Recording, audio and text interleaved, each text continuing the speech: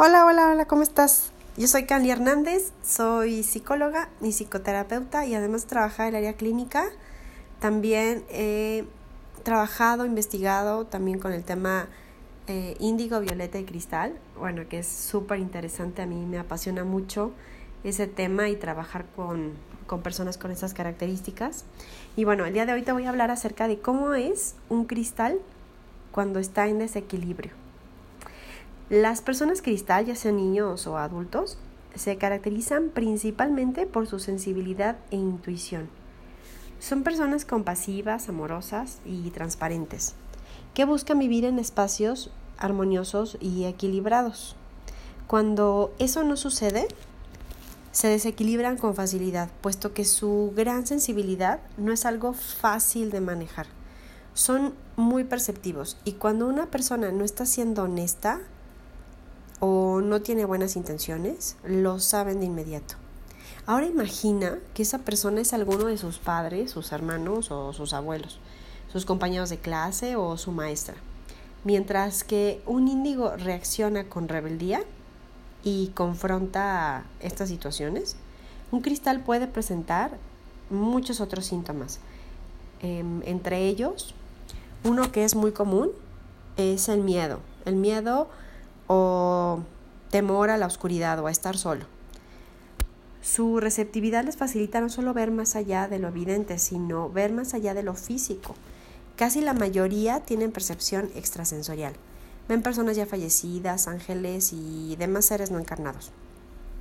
Con frecuencia he encontrado personas que tienen una peculiar relación con la energía eléctrica o que tienen premoniciones o viajes astrales o ensoñaciones.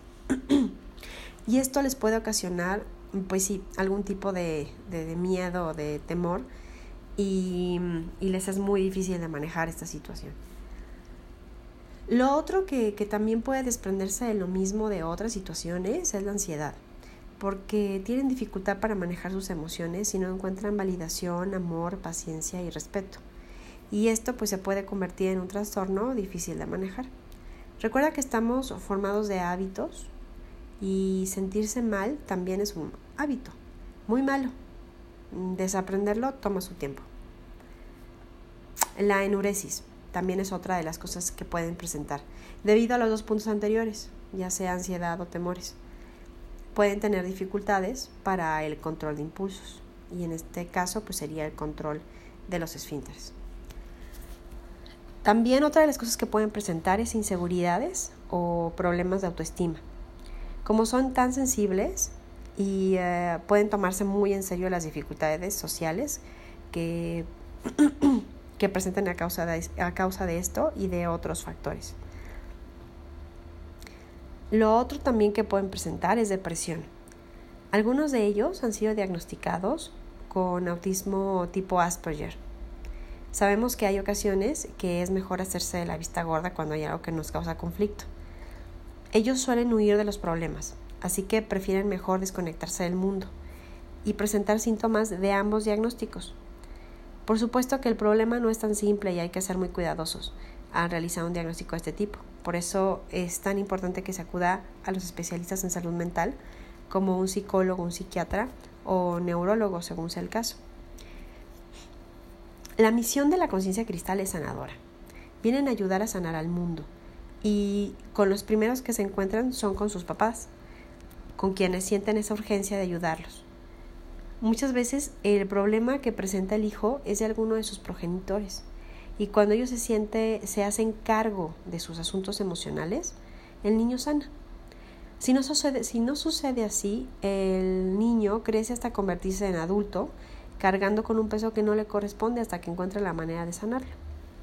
Algo muy bonito que sucede con el índigo, el violeta y el cristal es que cuando encuentran su lugar en el mundo, toman una fuerza tan impactante que los hace recuperar su equilibrio y sanar muy rápidamente. A partir de esto son imparables y muy productivos, puesto que tienen las características de los índigo, pero van un paso más adelante que ellos porque no están aquí para trabajar la tierra, sino para sembrar una semilla de paz en el mundo. Bueno, espero que te haya gustado. De cualquier forma, si tienes alguna duda o pregunta, Puedes buscarme en cualquiera de mis redes sociales. Aquí en la descripción del podcast van a aparecer todas las opciones en las que podemos estar en contacto. Y bueno, ya sabes que también puedes encontrar en la descripción el artículo para que pues, puedas leer con más calma acerca de cómo es un cristal en desequilibrio. Bueno, pues te mando muchos besos y nos vemos para la próxima semana. Bye bye.